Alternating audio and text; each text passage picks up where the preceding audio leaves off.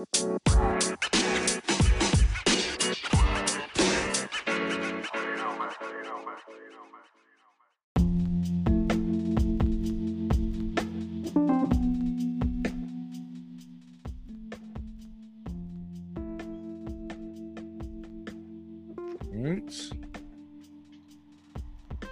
usual, welcome my esteemed colleagues, Mr. Shay Keys. What's good, everybody? And Joey, how you doing? I'm doing good, man. Middle of the week. Let's keep going. Yeah, we are midweek. This is probably gonna come out Friday morning. Wanted to talk about the Johnny Manziel Netflix doc.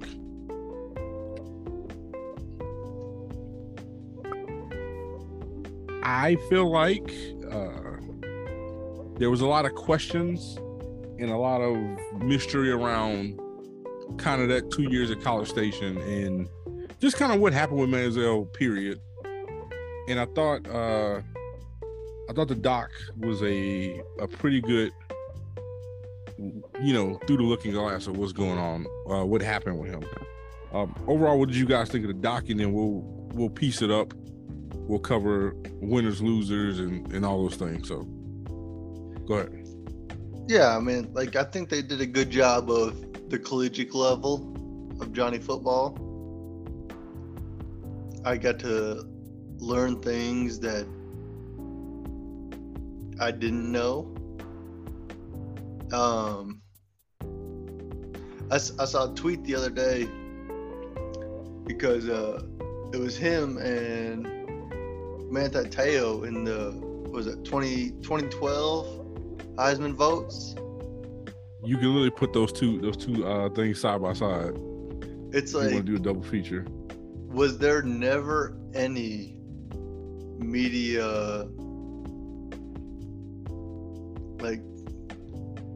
due diligence for either of them? It doesn't seem like it. I mean, and if you don't know, you can actually watch the Manti Te'o Untold on Netflix, and it actually makes a good companion piece because they cross paths at the 2012 Heisman Awards. I really had a lot of questions about just who was the adult in the room. Shay, what did you think about it? I thought it was a good documentary. Like Joey said, I thought the first part of it was pretty clear cut. The second half with the NFL was I felt kind of rushed a little bit. But yeah, who is the adult in the room? Because man, there was drugs and partying and just no accountability for pretty much anything from the freshman year on, basically from his short-lived NFL career. And it was just, man, in the NCAA, how they do their investigations, it looked like they didn't do anything. That he got half a game suspension, and they said they got past it and they kept on doing it. I was just like, wow, bro. Like, it was a good documentary though. It wasn't too long. Like, I think it was like an hour 30 or a little bit over that. But overall, I thought it was a pretty good documentary. It was good.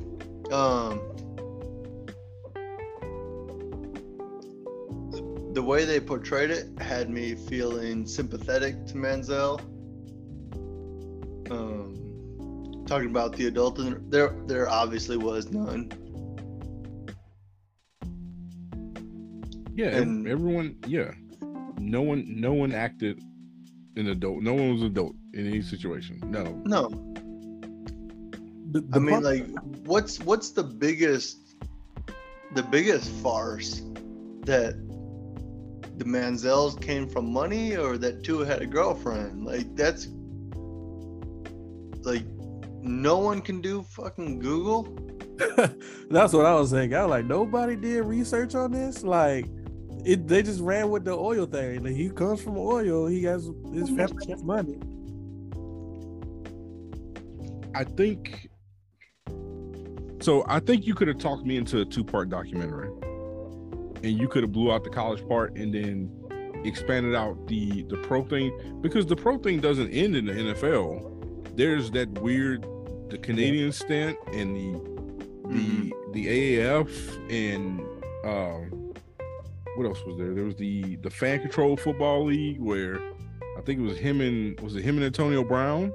No, him and Josh Gordon. Him and Josh Gordon, yeah. Which that's quite a pair. So that should have been the Cleveland champ. But like, I think he did take a good ownership of it wasn't Cleveland's fault, which I was happy to hear. Or to not hear. Or he didn't just like blame Cleveland for, because I've heard him do other interviews. And they're like, hey, if you would have got drafted somewhere else, would have been different. And he doesn't believe so. Yeah.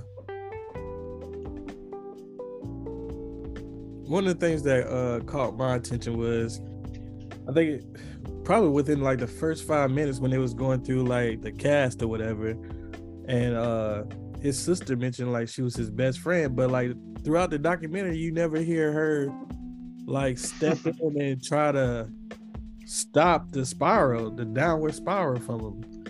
And the second thing was the dad, when he was like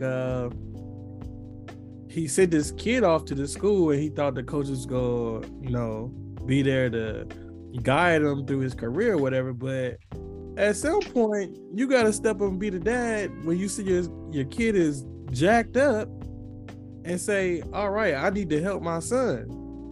No, like when a dad says, I'm kind of old school, like, all right, well, prove it. Yeah. And that caught me off guard. He was like, well, they didn't take accountability for it, but it's your son. Like, yeah, cool. I know you have some sort of responsibility that coaches do. I mean, I sent my kid to your school, and it's up to a certain extent, it's up to them to, guide your kid. But if you see on TV that your kid is failing, you have to be that parent and be like, all right, if nobody else is going to step in, I'm going to step in. Yeah, don't say like I'm the old school tough guy. Like, all right, well, he gets done at math at 9:00. Go whoop him. Yeah, like it was just, I don't know. That just caught me off guard when you said that. I paused and like, really? You really saying that right now? I think the first thing that caught me, and it caught me in the first 2 minutes of the doc, the vibe that I got off of him while he was accepting this, he's going in Texas A&M Hall of Fame, and he's 29, and there's this room of people that like worship, they worship, college, being famous in college is a different level of fame when you're around the collegiate thing. And I got the vibes he didn't give two shits about anybody in that room, and he wanted to get the hell out of there. Yeah, you can see it. He didn't want to do the hook 'em horns. He didn't want to do the money Manziel. I don't blame him. I also think outside of his parents, I think the AD looks really bad. The guy that was the AD that kept interviewing in the stands, right? The white guy? Yeah. The AD, when they had the smash cut and Nate's talking about, well, Texas A&M didn't have anything, to help protect them. So I stepped in, and then they smash cut to the AD saying, I was handling a lot of major media requests. And it's just like, you didn't protect this guy. Like, the only thing that protected Manziel it seems like in the entire 4 years was the fact that Kevin Sumlin had a rule that freshmen didn't talk to the media. Yeah, for sure. That is the only thing that saved Manziel. I thought Kevin Sumlin comes off bad. You know, notice as pointed out by Keys when we were talking earlier, notice that all the footage of Kevin Sumlin is archive footage. I guarantee you he wasn't willing to sit down for this. No. I do think they missed a time. There's like a time thing that they missed. He redshirted his freshman year. He redshirted 2011. Yeah. He had already been on campus for a year. Yeah, they made it seem like he was a true freshman. Yeah, they made it seem like he jumped straight from high school. Yeah, they were like true freshman and then sophomore, then drafted. Like, no, there's one more year.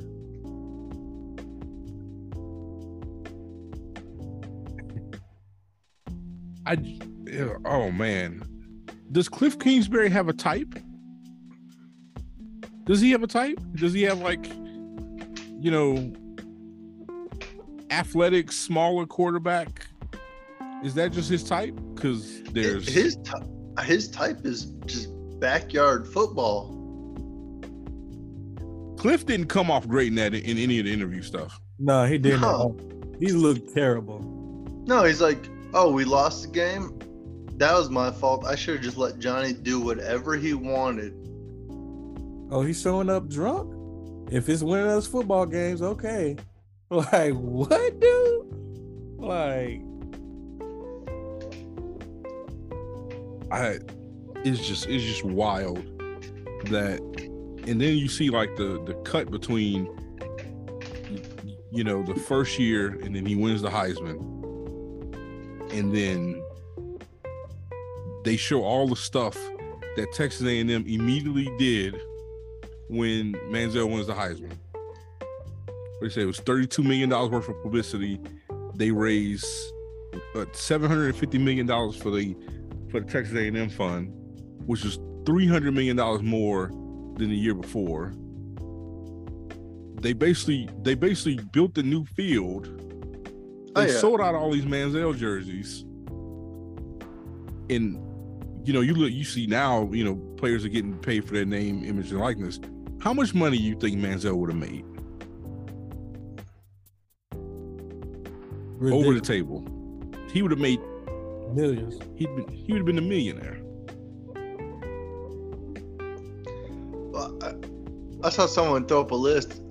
You guys are free to disagree with it, but in the 2000s, Manziel would have been the highest NIL. In the 90s, Tebow. Yeah.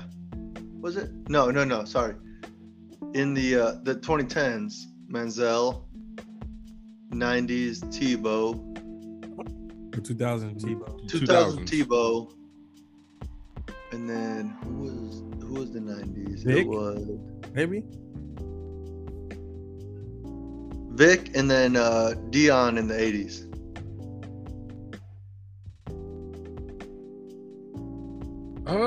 The 80s is a tough one because there's quite a few legends in that. Dion would have been in the top 5. I'll tell you that. Mm-hmm. They might not have shown that much love to the skill position back now, then. in the 2010s, it's 2 people. Or you know what the 90s fighting. was? Or the 1990s? What was it? Peyton Manning at Tennessee. I can see that. I can see that too. The only other person in the 2010s would have probably been Cam Newton. Mm-hmm. That 1 year at Auburn, Cam was the story. Cam was the college football story all year. Vince Young is another one. Yeah. Reggie would have been a big one. But then you have to talk about like the market of where they played, which is kind of getting us to our position now. of conferences. Yeah. But my question is, if NIL was out when Johnny Manziel was playing, would he have went down that road? The same? Do you think he would have went down the same route? I don't think he would have been a little different. I don't think he would have been as successful because I think he would have focused on it.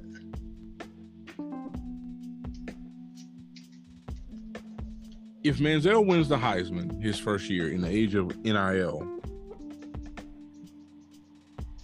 why would I? And these companies are just throwing endorsements at him. Why would I be in a rush to get a NFL contract that's not going to pay me anywhere close because it's a rookie deal?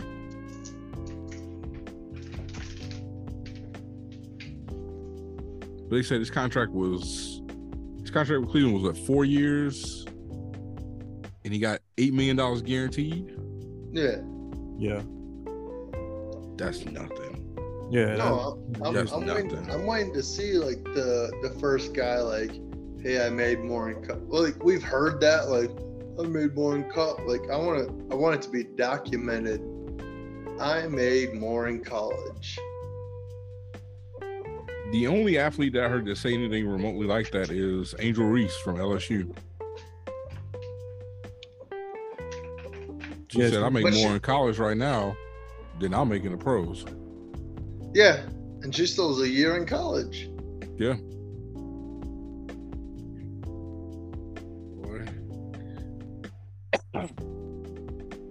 So, my MVP for this thing is two people. One, the grandpa. Yeah, the grandpa remind me of the granddad off of Proud Family, the one that crazy laugh. Yeah. He said, "I'm the second one, cash. Give me a check." His buddy Nate. His buddy Nate I felt like was the MVP. Yo, to take an 80-20 split, that's not greedy. But think about how much money they were probably pulling in, though. No, that's what I'm saying. He wasn't like greedy about it, and he was down for the cause.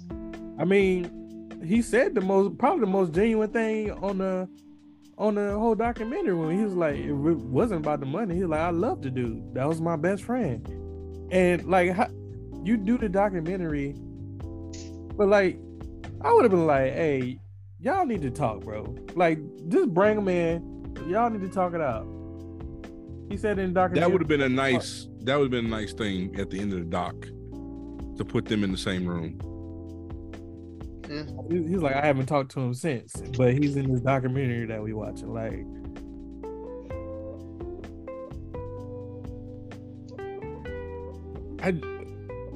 Texas A&M looked bad. Some of them look bad. The NCAA looked bad.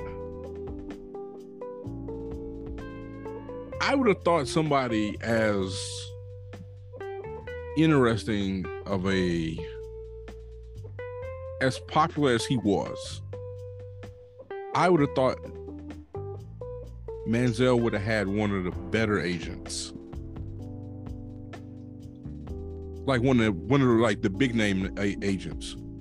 Yeah, that the agent seemed kind of like always trying to like.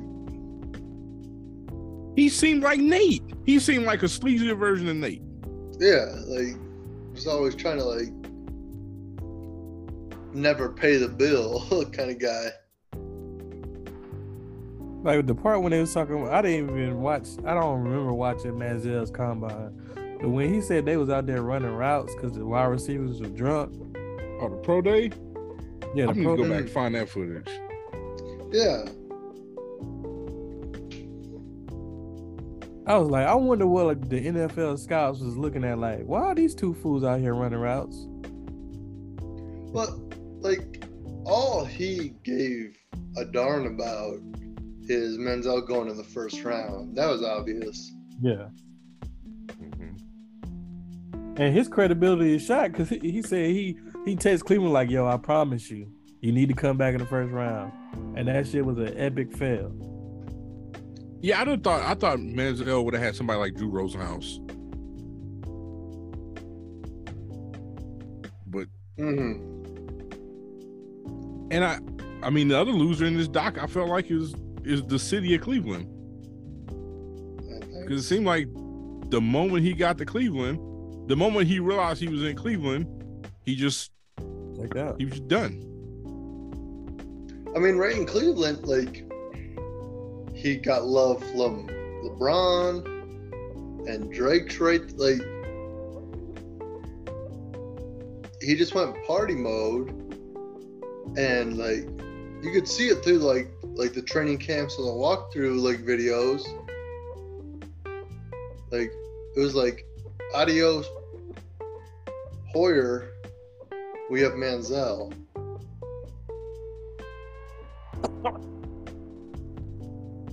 Wasn't your boy Connor Shaw up there, Keys? Yeah, Connor was drafted by. Well, he wasn't drafted by Cleveland. He went undrafted, but they signed him. But he was injury. He was an injury bug. Oh, to go back to the Texas A&M thing. The other thing is, Johnny Football had Mike Evans. A line full of guys who went to start in the NFL. Just want to point that out. Yeah. They talk like it was just Johnny alone. Well, they talk like he was just scrambling everywhere. Like, no, he had Mike Evans and some good receivers catching the ball. Yeah. And who was on that Alabama team? That was the 2012 team. Who was? I don't remember if there was like. That's Lacey. Lacey's the running back, right? Was that a down year for Alabama? 2012.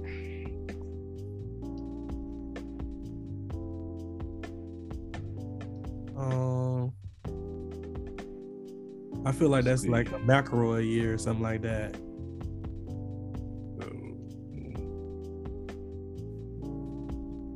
AJ McCarron. Oh, AJ McCarron. CJ Mosley. Yeah, it's one of those. That was right years. before Derrick Henry. Yeah. But still, like, what that was A&M's first year though in the SEC, right? Yeah, that was their first year. That's what made it so like crazy. Yeah. Yeah, Amari Cooper's not even starting in this at the beginning of this depth chart. So this is when they had that crazy running back room, which was like Eddie Lacy, TJ Yeldon, and Kenyon Drake. Mm-hmm.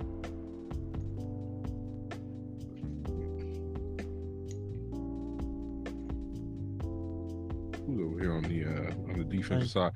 Clinton Dix, Landon Collins. Yeah. Reggie Ragland. Kids, though. Yeah, they were young, but boys.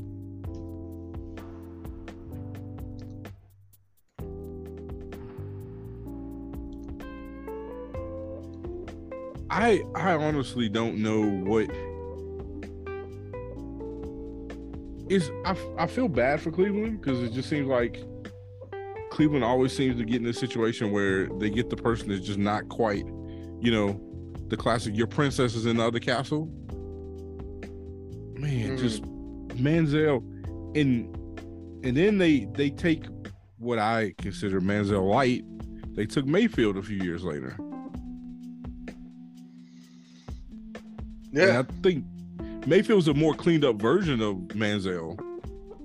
But he has some of those same problems. Yeah. And I don't think he's gonna abandon the team in the middle of the week to go party, but misses flight back. Like, bro, what? That man said he was Googling flights. And he had a disguise on. I do need some clarification. Did he say he pulled the trigger and it clicked? That's what he said. said that, you know, he bought the gun. He went on a bender basically and put the gun in his head, and it clicked. Damn.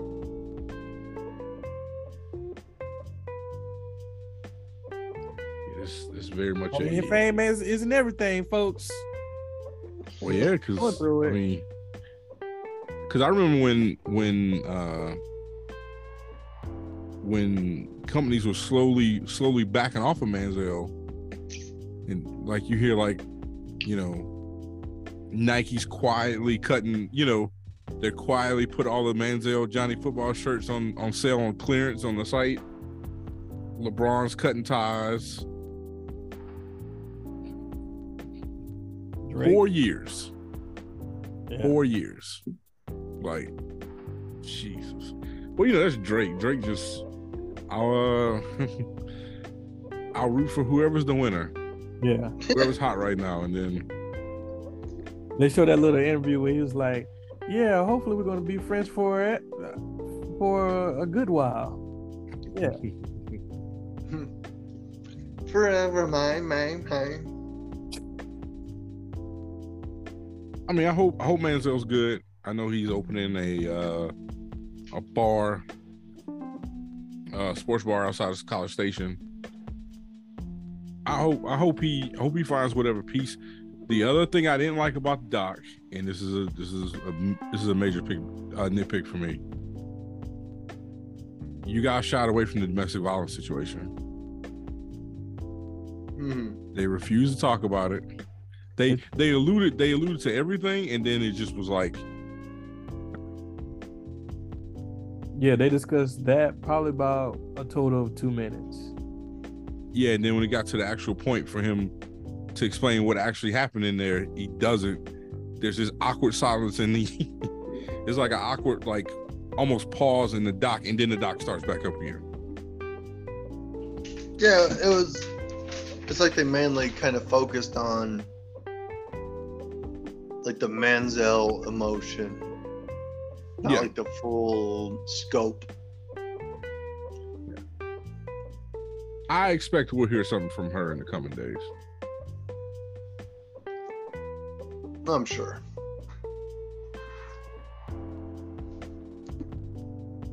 Any other final thoughts about the doc? I thought this was one of the more interesting ones, more interesting sports docs I've seen this year. Yeah, it was solid. Like I said, no, I liked it. I'm ready for Swamp Kings though. I am ready for that Florida one. Boy, that Florida one gonna be the strap in, boys. That was Lord have mercy.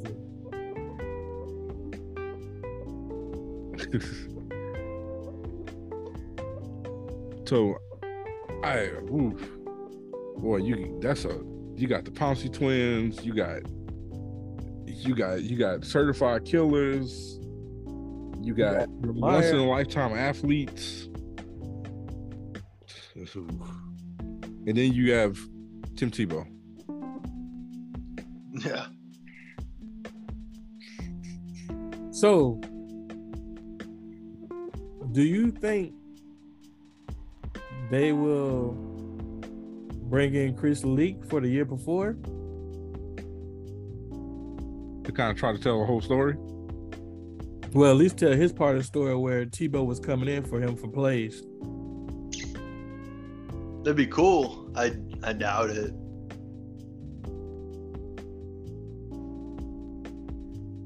You might see it alluded to.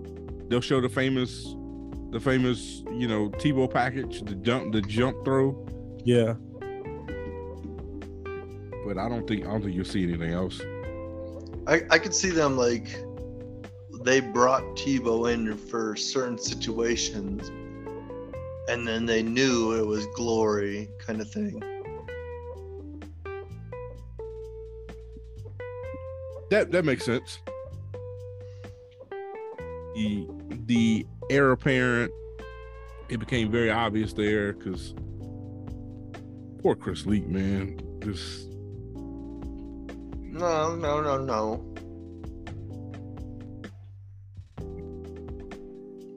Why no? Because if Ted Ginn didn't get hurt on that opening kickoff return, who knows? God, that's all I'm saying. Who knows? Lord mercy. We'll get more into. How about this? Let's put. I got a feeling that we'll be back around to kind of talk about the Swamp Kings doc, which happens next week. Mm-hmm. We're gonna put a bow on Manziel, so we're gonna put in our little thoughts about Johnny Football, and we're gonna take a very short break, and then we're gonna talk about the top 25. All right. That works.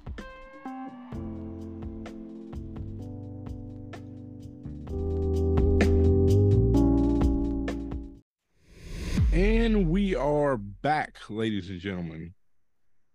Wanted to talk about the coaches poll for college that was released. Was it Monday? Or was it sometime over the weekend? No, it was late Monday. Yeah, I think it was late Monday. So I want to look at this because it kind of gives you an idea of what the coaches think, what they believe coming into the season. Now, once again, these records are all 0-0, and you really don't get a really good idea of who's what until 2-3 weeks into the season. But I want to break up into tiers. There's a 5 for all the top 25, and maybe we could talk about some of the ones that are knocking on the door for the top 25. But we'll start from 1 and work our way down, right? Yeah, that'll work. All right. Ready, Shay? Yep. All right. So tier A, no surprises here. Georgia, Michigan, Alabama, Ohio State. LSU. I'm not surprised at the top 4. I'm surprised at the 5th number though. Really? Yeah. I thought there'd be a swap between 5 and 6. Yeah, I thought LSU and USC would swap in this situation. Just given the Caleb Williams hype. Yeah. Which it doesn't seem like there is any. Like, we were just talking about like the Manziel Heisman hype. I don't feel the Caleb Williams is coming back year 2 kind of thing going on. No, there's no like comeback tour vibes. Yeah, there isn't the same level. I don't know what to make of this LSU team. I don't know what to make of their coach.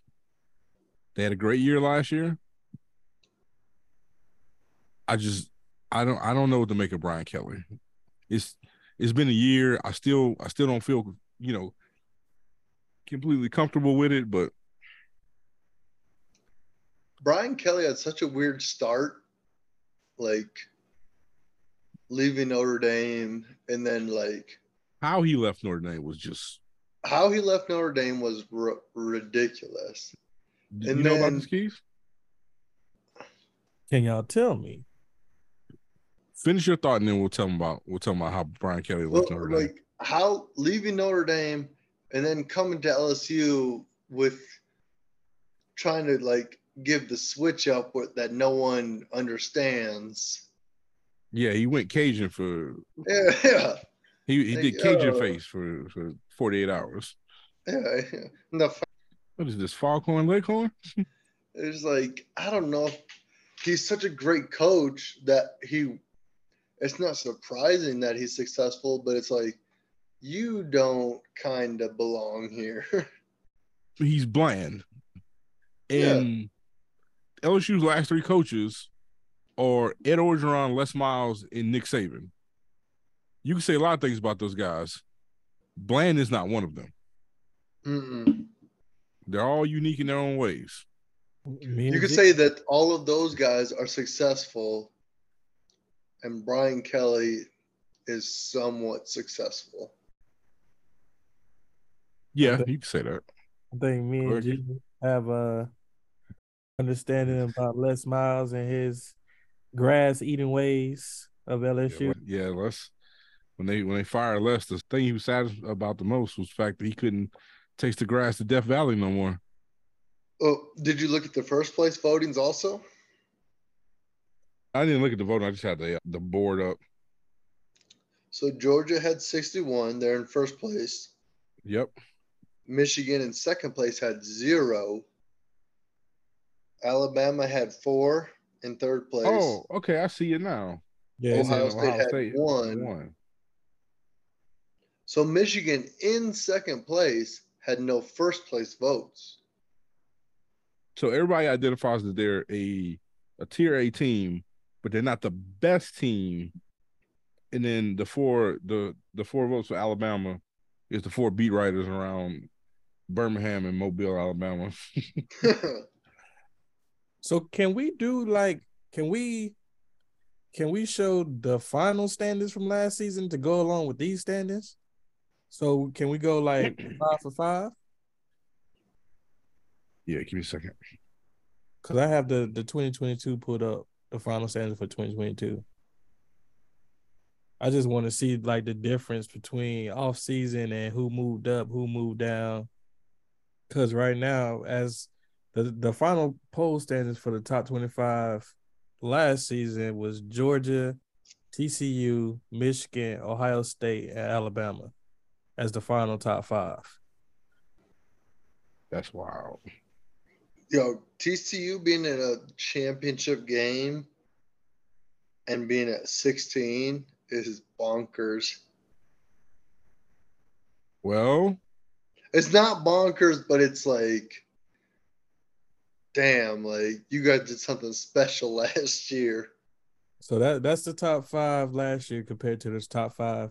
It's basically the same, except TCU is not anywhere close to what they're supposed to be or where they ended up last season. So basically, yeah. So they basically just moved everybody up, and then they put, I guess they must have liked LSU's recruiting. They like Jaden Daniels?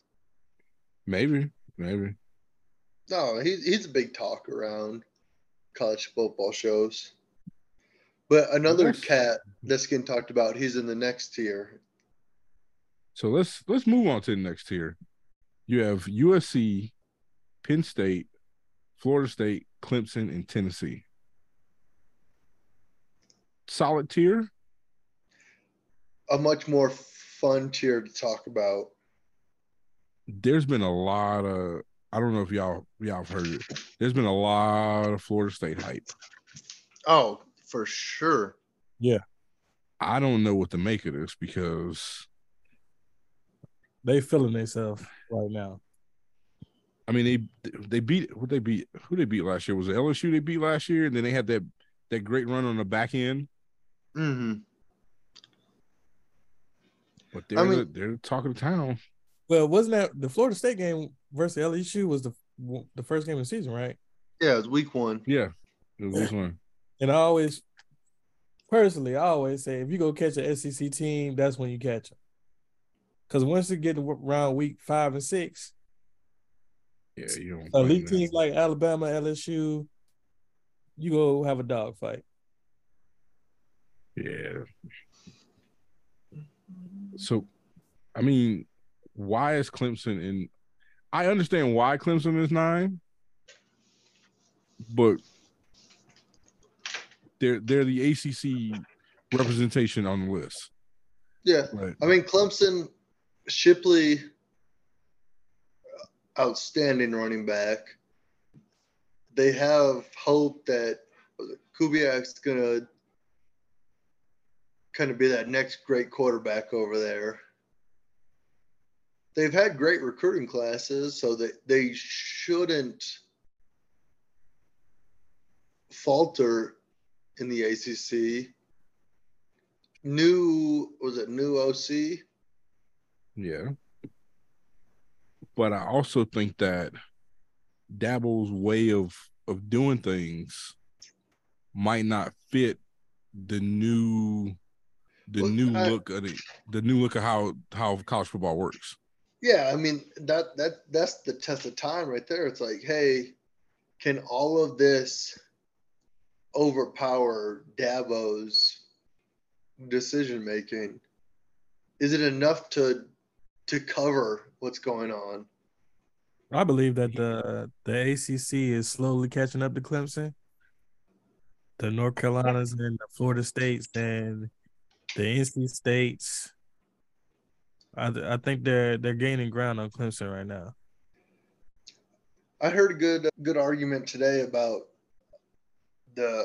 with all the realignment. Florida State and Clemson want to leave, but Clemson will never be the heel, so it's kind of up to Florida State to handle it. Where are they going to go? Where's Clemson going to go?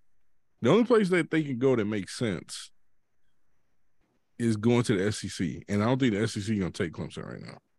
SEC or Big Ten? Personally, I think you got to have the votes. South Carolina's going to block that. I can tell you that right now. Well, money talks. I mean, the SEC commissioner did say he was very happy with the current status. They're like, we're fine. But the Big Ten has shown, like, they have the biggest contract for TV deal-wise, and they're not afraid to touch all the sides of the map. I mean, if they want to go over there, they can go over there. I don't. I personally don't expect. I would think they want to be the kings of the castle. Like, the ACC is ours, but they have. That's what I think. But if you break down the TV deals with the ACC, it was great when they signed it. It is garbage now, and they signed it till 2036. Yeah, I think you got to. These deals got to be 5 years, man. 5 years. 5 years. You got to. Yeah. I think they said it's like half a bill. No, the ACC is like, oh yeah, they have to pay to get out. They just hired like a firm to kind of check the contract and possibly pay to get out of it. Yeah, I think they said Florida State is like they got to pay $600 million to get out of the conference. Yeah.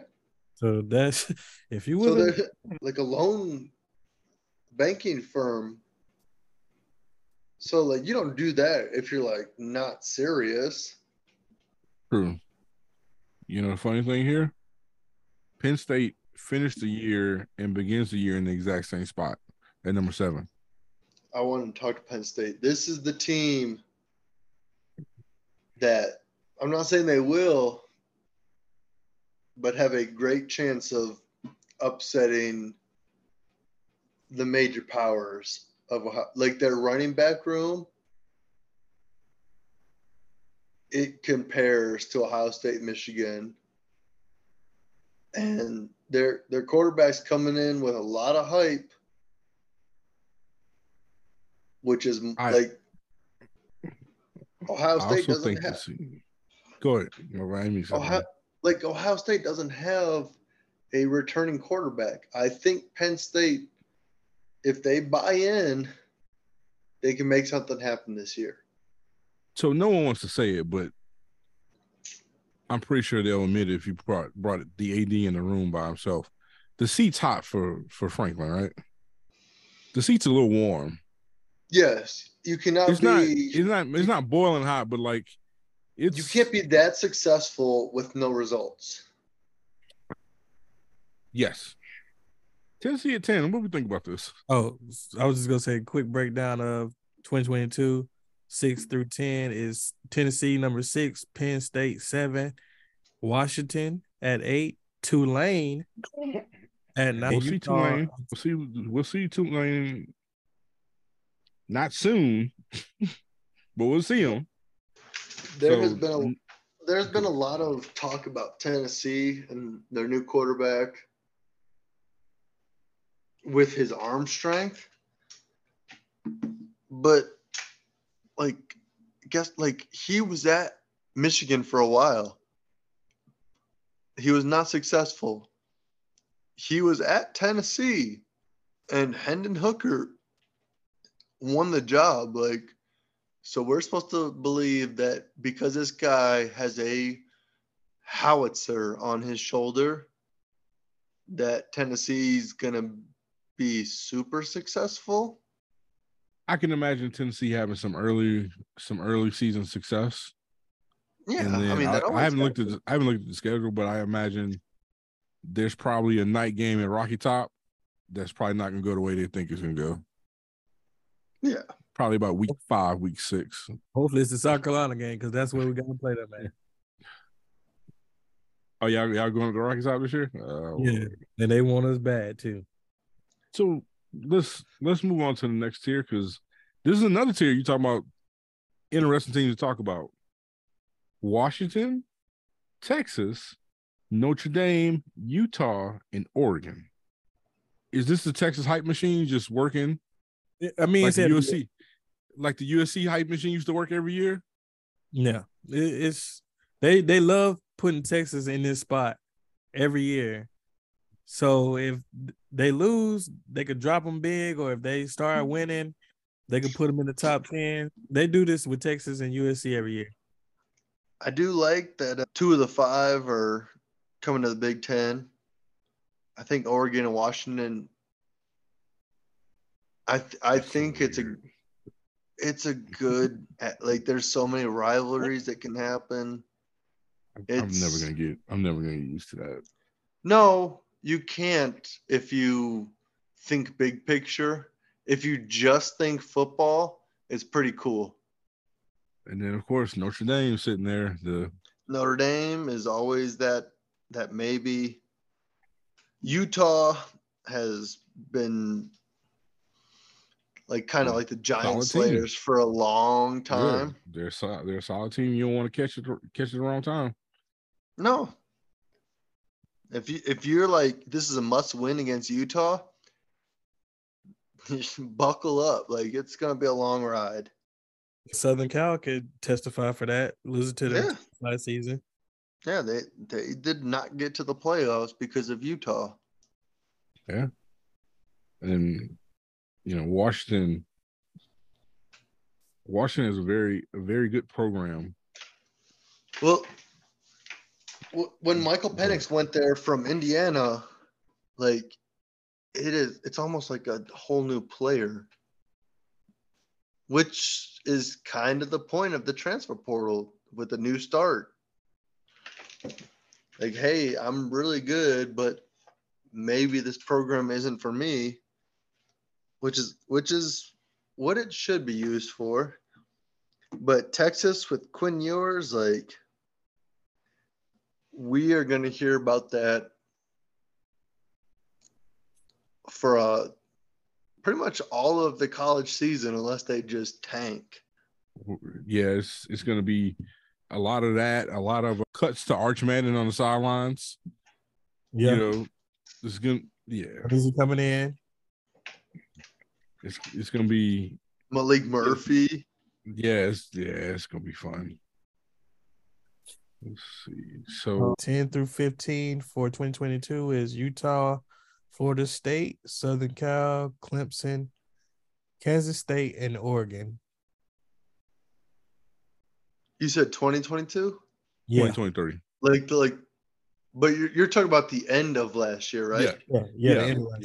Okay. Yeah, that's what we talk. The next group under here is TCU, Kansas State, Oregon State, Oklahoma, UNC. This is usually a spot that they put teams that they have they like, and they think they got potential. This is probably my biggest issue tier. Starting with TCU, it's kind of a gimme from last year. Like, losing all you had a good year. Yeah, you had a good year last year. Here is where you're gonna go. that was super impressive. You're going to be in the top 25, but all that they lost, like they're going to be out of 16 real quick. Oregon State, they were good, and I think they're giving DJ Ugalele a lot of credit. Maybe Good job, Clemson. you nailed the pronunciation. Look at you. I think Clemson put a lot of the blame on him and not their BS offensive coordinator. That's one of the things I didn't like about Dabo. I feel like Dabo definitely threw your boy under the bus. He didn't have DJ's back at all. Yeah. I agree. I also think recruits looked at that too. I think kids coming on board actually look at stuff like that. And yeah. In Oklahoma, why am I to believe that Brett Venables is going to be like, oh, now I figured it out? That's a good Oklahoma's question. always one that they're really good, and then they run into like there's 3 or 4 games a season that they lose close ones. But they weren't even losing close ones last year. Their offense was terrible. So if I was trying to look on the bright side on Oklahoma, I would say, okay, last year so we lost a lot. You know, we lost our coach. We kind of lost our identity. Last year we were just kind of scrambled ants. Yeah. We spent the off season. We've reformulated, you know, we've recombined, we've worked on this, and this is going to be a better Oklahoma.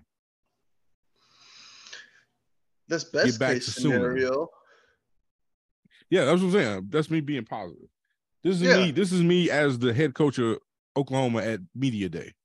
So what if they suck again and then next year they go to the SEC? Are they hiring a new coach? Yes. Oh, yes. Yeah. So are they hiring a new coach the first year in the SEC, or are you hiring a new coach after they get in the conference? No. Let's see how this year goes.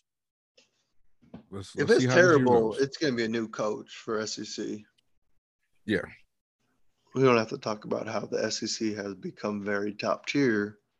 Has become top tier. No, I'm saying like top heavy. Oh, like after Alabama and Georgia, it is putrid. But number 20 on the list, North Carolina.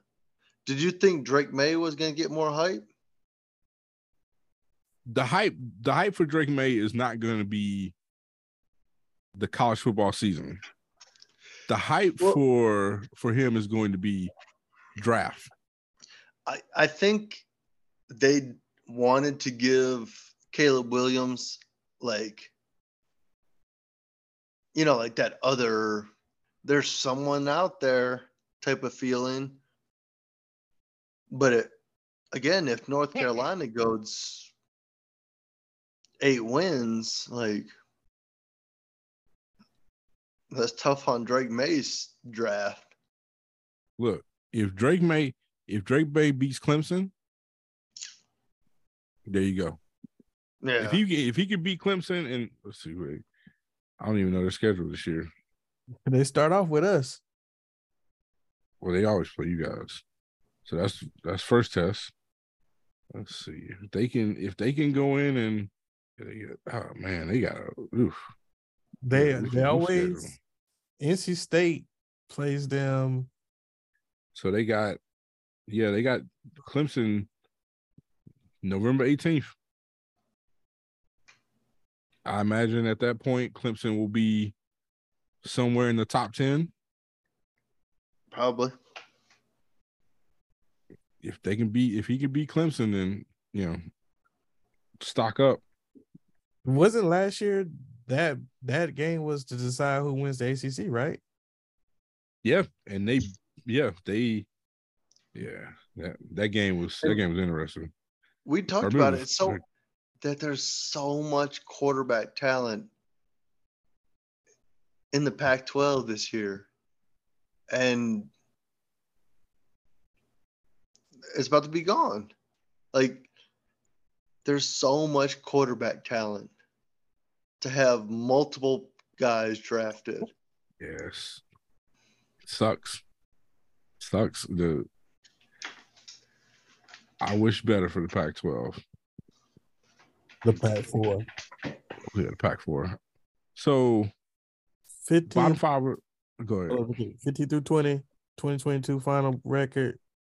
Oregon at 15, LSU at 16. So LSU made a huge jump. Mm-hmm. Oregon State at 17, Notre Dame at 18, Troy at 19, and Mississippi State at 20.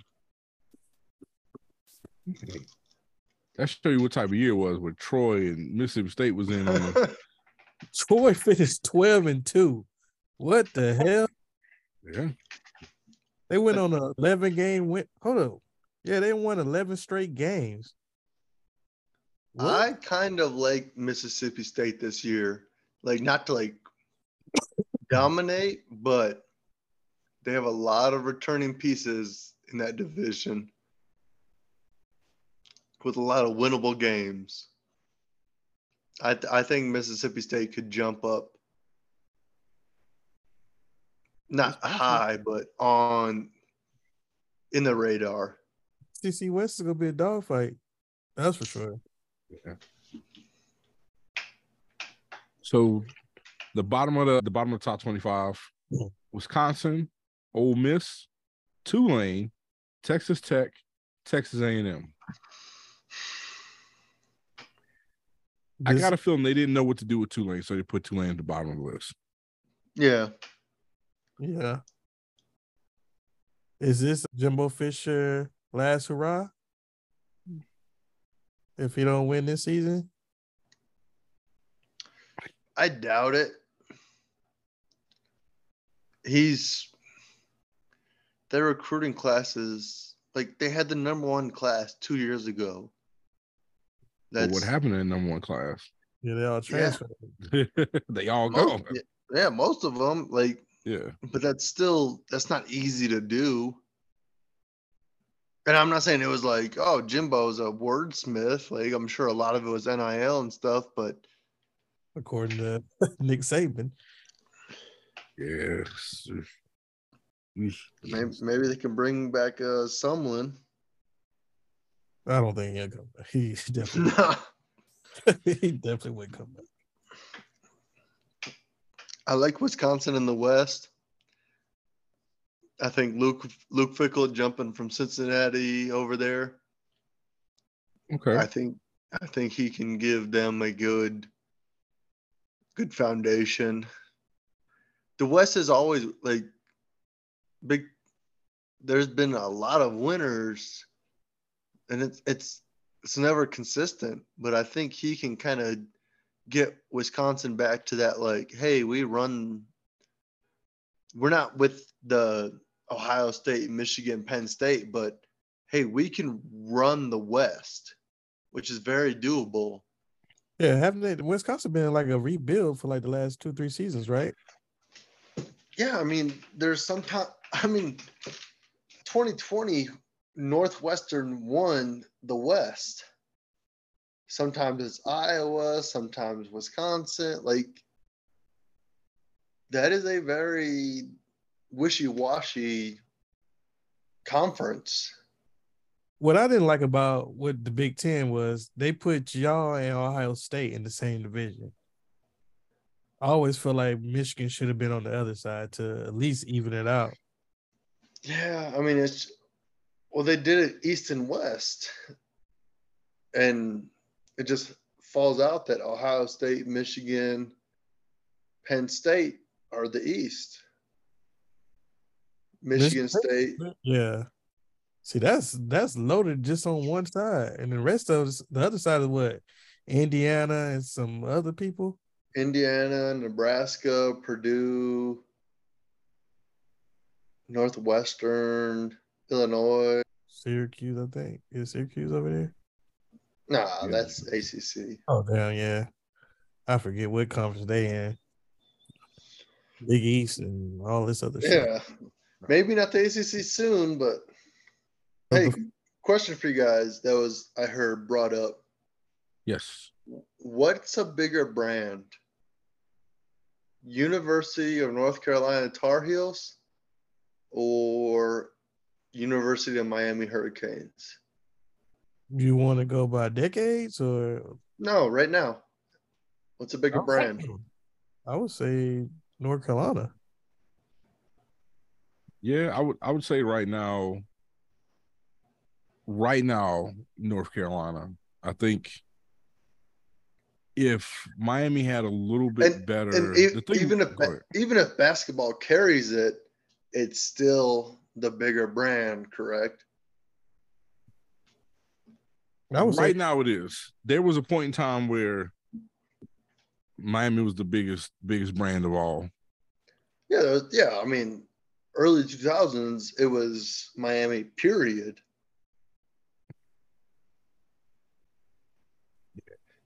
And Jordan has a lot to say on like North Carolina, but that's just to the point where Miami is right now. It's so low. Miami needs. I've always said this is one of the biggest what ifs of college football. If Lamar Jackson would have kept his original plan and ended up in Miami, at the University of Miami, I think it would have changed so much stuff. Everything. He wouldn't have to work as hard as he had to at Louisville to get the same level of recognition. But no, I mean he would he still got his recognition, but it would have been almost like a Hall of Fame name overnight. Yeah, because all the old Miami players would have showed up, and yeah. All right, so let's look at others. We'll just look at the five on the others receiving votes. Okay, the old honorable mentions. The honorable mentions: Iowa, South Carolina, Florida, Texas, San Antonio, Pittsburgh. The Roadrunners. The Texas San Antonio one is interesting. Like, what's going on there? Yeah, what do they know? South Carolina can play themselves into the top 25 week 1 with a win. Yeah, for sure. They win week 1, they're automatically in the top 25. I don't even want them in the top 25. Iowa's the craziest story. South Carolina better when they not in the top 25. Yeah, I would. Oof. Your offensive coordinator has deadlines that he has to meet. Like, yeah. Hey, if you don't score 24 points a game, I'm gonna have to fire you, son. Like, that's bonkers. Yeah. Because I mean, what happens if you run across a lockdown defense? I mean, that's not the coach's fault they didn't score, right? No, I mean he has to average 24 points a game. So figure it out, Ferentz. Somebody on the other sideline should just be figuring out the number and be like, "Oh, he still got to score 10 more points. Just go back in the coverage. Bend don't break. just go back and just don't give him a touchdown." I think there's one more piece of news I wanted to talk about. So the NCAA has tweaked the transfer rules. Y'all saw that? No, what was that? Says second-time transfers will only be granted a waiver for immediate eligibility for medical or safety reasons. Second-time transfers. Yeah. And I think that's go ahead. Go ahead, G. Finish. I think we're gonna cover the same thing. Go ahead. Oh, I was going to say that's why I had a problem with the North Carolina wide receiver not being accepted into the school, because when he accepted to the school, but he didn't get the chance to play this season. But he only transferred once, and then the reason he transferred was for a mental thing. So I was confused why he didn't get approved to play this season. Oh, like his eligibility? Yeah, and he submitted his paperwork before they changed the rule. So I'm trying to figure out, he did it in January. Why did it take till August for him to get denied? Was it academic? No, he was just transferring because I think it was mental health, being closer to home, something like that. What did his mom Yeah, say? the dude named Tez. I think what's his name? One of the like the 5-star offensive linemen from Kentucky is transferring with Yeah, his Tez mom being Walker. sick. It was Tez Walker, and he was supposed to be like a Yeah, he's supposed to be the number one target. yeah. Yeah, there's another player at NCAA. I mean UNC. Oh yeah, no, that's his full name. Lord mercy. We'll see how many. So now you can only transfer once, and if you transfer again, you got to put a kind of a disclaimer on it. Yeah, so how would that? Because you got to be like, say, like, one of these kids probably transferred to a school that they thought, or this is a prime example. What happens if you follow a coach to a new team, and then you realize, oh, this ain't the right move? That's what happened with Stogner. When he came to South Carolina, he transferred right back to Oklahoma. Yeah. You get to the school and realize, oh, this ain't for me. But you already burnt your one transfer. Yeah. Which kids can definitely get like car salesmen. Yeah. Can we talk about the betting line for Colorado? For Colorado win the national championship? No, they're over under for wins.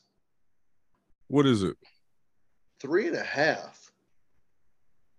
Ooh. Like your initial response is like hammer the over, right? It would, however, I don't know if this first year is gonna be. There's gonna be a lot of moving parts this first year for Deion. Yeah, I mean, there's so much transfer. It's a new, like, it's not ideal, but I don't know. Maybe it's just me, like, thinking, like, hey, Prime can will out 4 wins. I mean, he's not playing, but. So here's the schedule: TCU, Nebraska, Colorado State. That's one. Oregon, USC, Arizona State, Stanford, UCLA, Oregon State, Washington State, and Utah. They giving them that Utah. I mean, honestly, I said 3, maybe 4, which is right where the line is. That is a schedule. Yeah, that's a rough one. But I don't feel like any of those teams in the Pac-12 are like colossal teams. Like, there's a couple of upsets in there that can happen. Yeah, I mean, but can Shedeur and Travis Hunter, like, is that enough to make an upset happen? Well, I think they got more players than that. They didn't flip the whole roster around. There's a couple forced. Yeah, that's putting a lot of hope on the transfers coming in. So here's the other thing is, so I got circled right now, September 30th. They're playing USC. If if Sanders, and I'm talking about the quarterback, Mhm. if Sanders can keep a decent record before they get there, this is one of those games that is gonna. That's his draft stock. His draft stock is gonna for be tied sure. into that game. Yeah, There's he's been gonna. a lot of quarterbacks that have like their bread and butter is, hey, I played close against this one guy. Yeah. Or poor Nick Foles when he was in college, man. Just 4 touchdowns, 300 yards. They always lose. Yeah. But I think that's about it. Any other last minute thoughts about what the coaches think for top 25? I don't put too much into it because I don't think the coaches put too much into it. Yeah, I think we'll get a good understanding around week 4 of who the real teams are, or somewhat cleared out the pack of. There's always a team that's in the top 15 that starts the season off like 0-2, 0-3, falls out of the top 25. It's usually Texas. Not Yeah, to Texas say had a that hell of a Texas, week. but I think it was last year they started off in like the top 10, and then by week 3 they wasn't even in the top 25. Well, boys, we are 18 days away from week 0 for college football, so it'll all figure itself out. Week 0. That's so dumb. But 18 days, man, I can do that. Yeah, I can do that. I mean, this be the last college football season I'm gonna enjoy. No, don't say No, don't that. say that, man. Come on, Grandpa. I've been mad for 2 years, 3 years now. It ain't right. You know how I know when G mad It ain't right. on Saturday nights. If G ain't in the chat, he pissed off somewhere. I just chalk it up. G pissed off. Yeah, it's pretty much. But you'll be hearing a lot more of us as in the coming days. Like I said, we're 18 days from week 0, quote unquote. So dumb. Let's go Navy. And college football is gonna be let's go Navy. They have a new coach.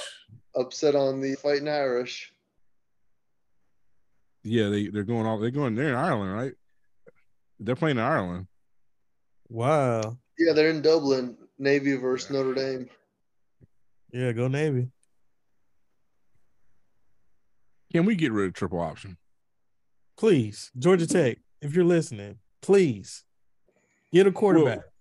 Well, Georgia Tech's whole thing is there's games that if they had like somebody on the roster that could throw the ball, they would win the game. And it usually is pretty big games. That if you had one competent thrower. The fact that like almost the most, like arguably the most elite wide receiver like came from there is ridiculous. Yeah. The quarterback, what's his name? Who was throwing up Megaphone? Because didn't he go to the NFL too? The Georgia Tech quarterback? Oh, what? I was about to say Seneca Wallace. Was it Stafford?